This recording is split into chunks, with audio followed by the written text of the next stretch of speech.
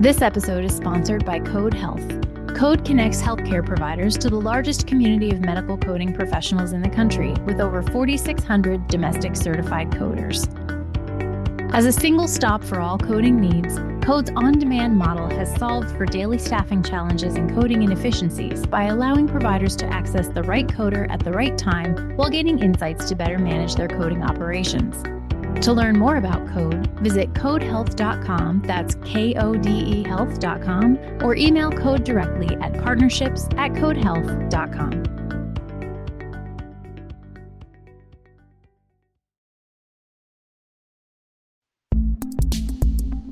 The end of the public health emergency and what it means for patients, today on HFMA's Voices in Healthcare Finance podcast.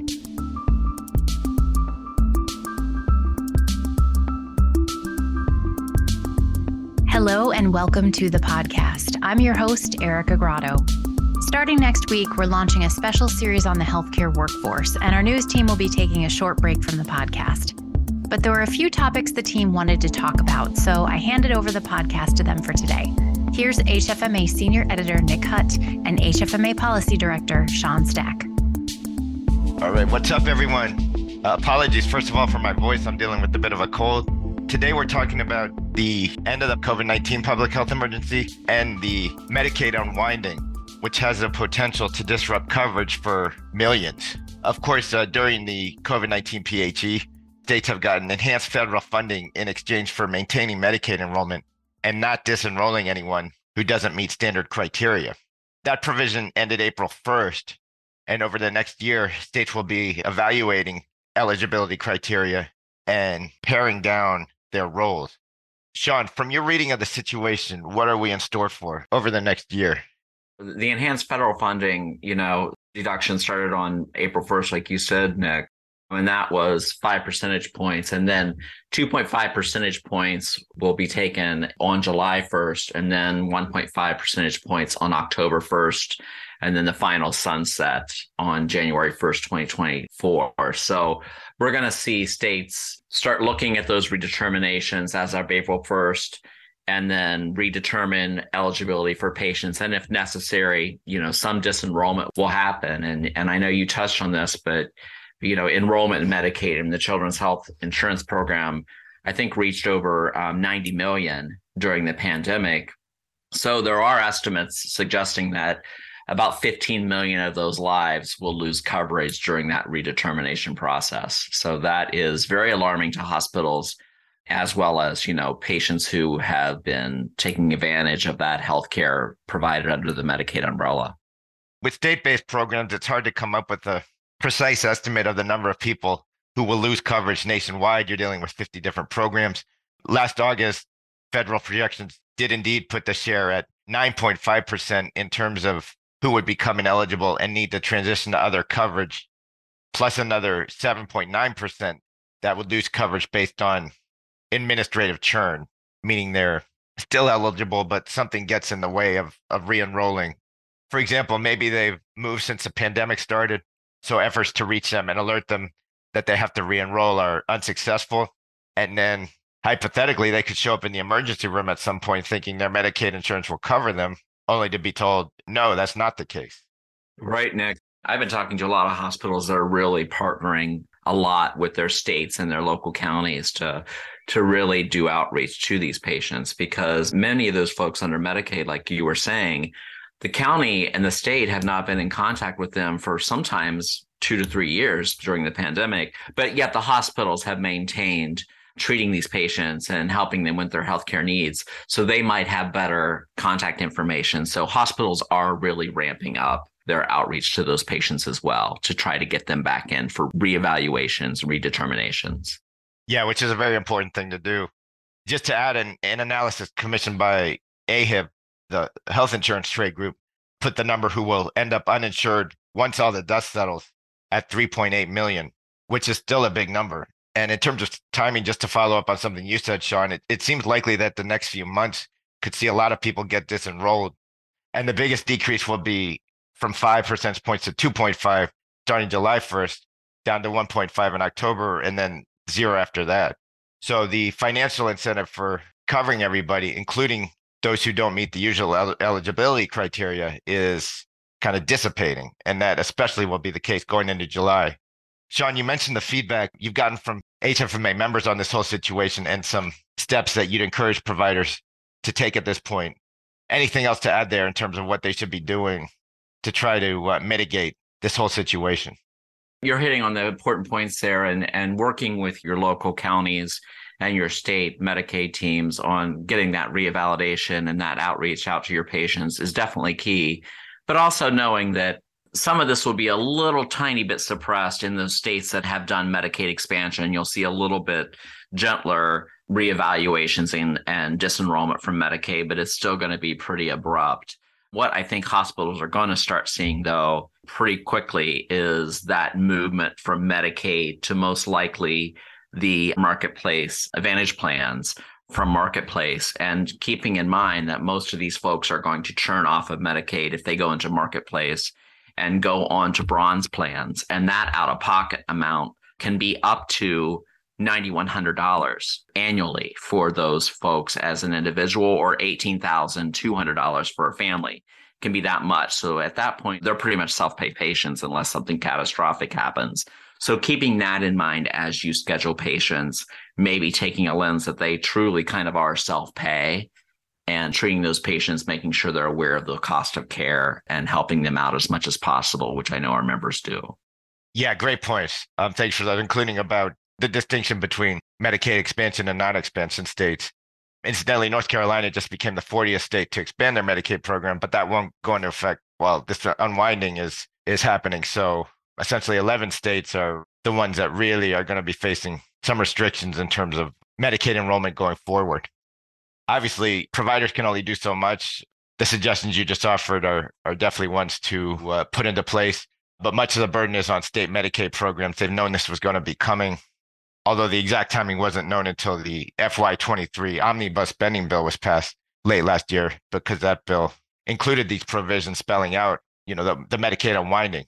But now they have a year to hopefully implement a relatively smooth process as the enhanced federal funding gets phased out. And ideally, they'll be able to help everyone minimize the potential for chaos. So that's one aspect of the end of the public health emergency, which is taking place May 11th. There's many other things for healthcare stakeholders to be watching and to be keeping in mind over the next month and a half or so. Sean, what are some things on your radar that merit attention as the PHE finally comes to an end after more than 3 years? Yeah, well, for May 11th, we're looking at pretty significant cuts to reimbursement. So the Medicare 20% add-on payment for patients diagnosed with COVID-19 to offset the cost of that complex care, that goes away May 11th. So that is a really big hit to hospitals, especially those hospitals that are still treating an influx of COVID-19 patients. So that's a big one. Another one for Medicare beneficiaries and really everyone is the patient cost sharing on therapeutic access and COVID-19 vaccinations. All that parity and all that bump goes away on December 31st, 2023. So the cost of care will go up for patients as well, most likely on vaccinations and therapeutic access. And then health plans requirements to reimburse out-of-network providers for COVID-19 vaccines and testing also goes away May 11th. So those are some big jumps. Then we have another wave rolling out and ending on December 31st of 2023. Enhanced federal funding to state Medicaid programs, as we just talked, completely goes away. Reimbursement for certain services, cardiac intensive care and pulmonary rehabilitation services provided through telehealth, that all goes away under the physician fee schedule.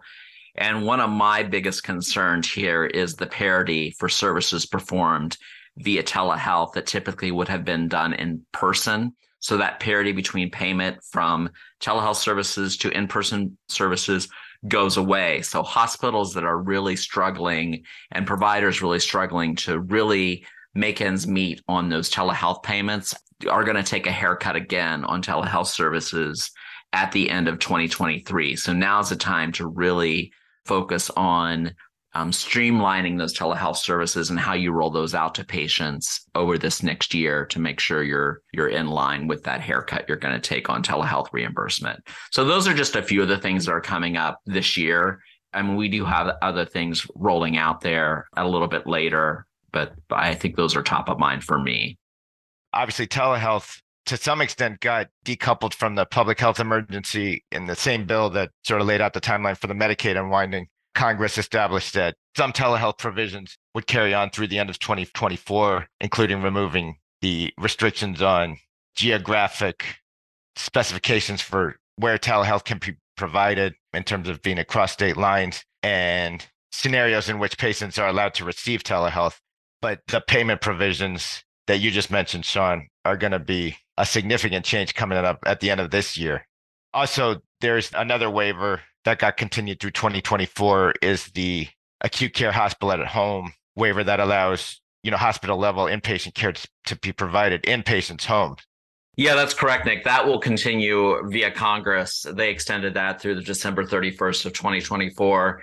And I think we are looking to see that extended on. I mean, the success of that program has been very well received with quality and patient satisfaction and physician satisfaction and outcomes. So we do expect that to somehow get cleaned up there and get extended past that December 31st, 2024 timeline, but definitely something to keep in mind and stay focused on over the next years. Without question. So there's just a ton of stuff to try to stay on top of.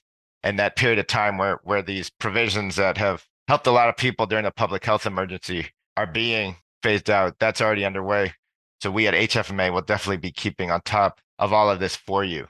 One other thing before we go, Sean, you had a blog post recently about price transparency, and it pertained to a report that came out in February, I believe, on compliance or lack thereof by hospitals with the price transparency requirements that have been in place for more than 2 years now.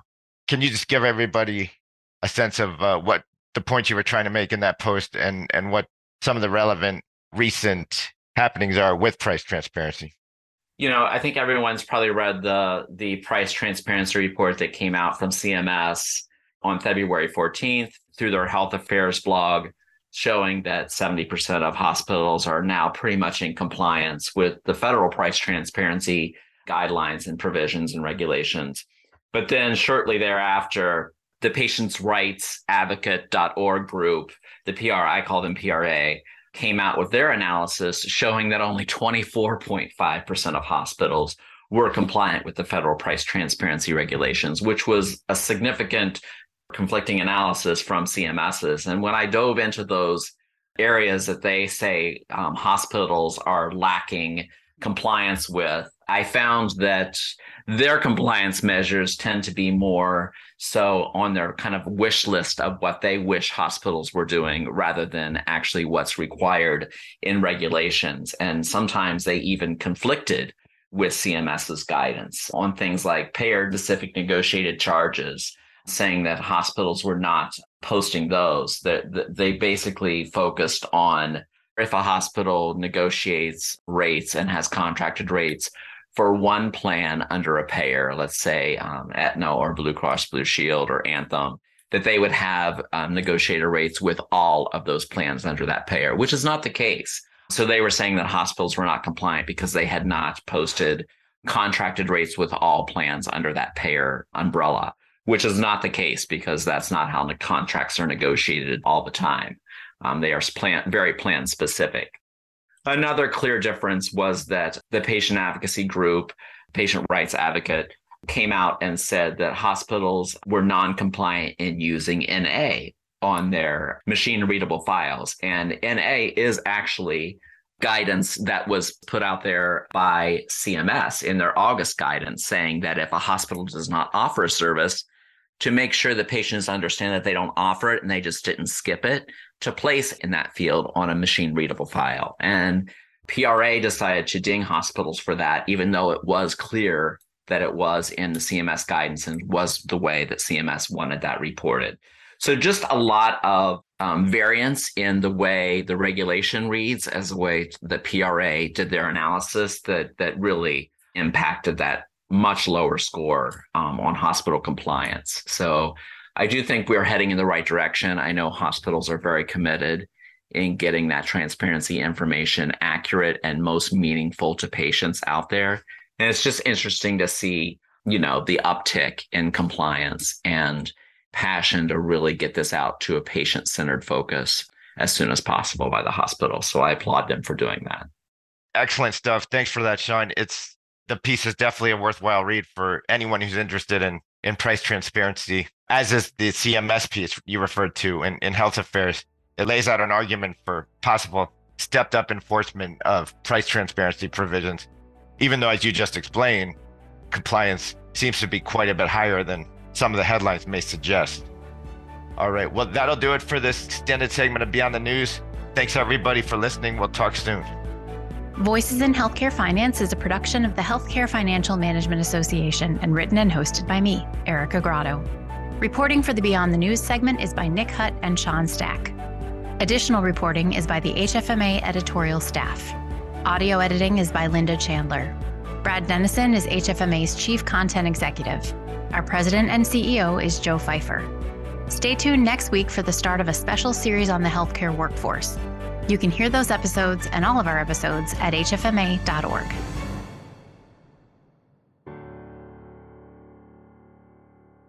He has plain pants that he puts on.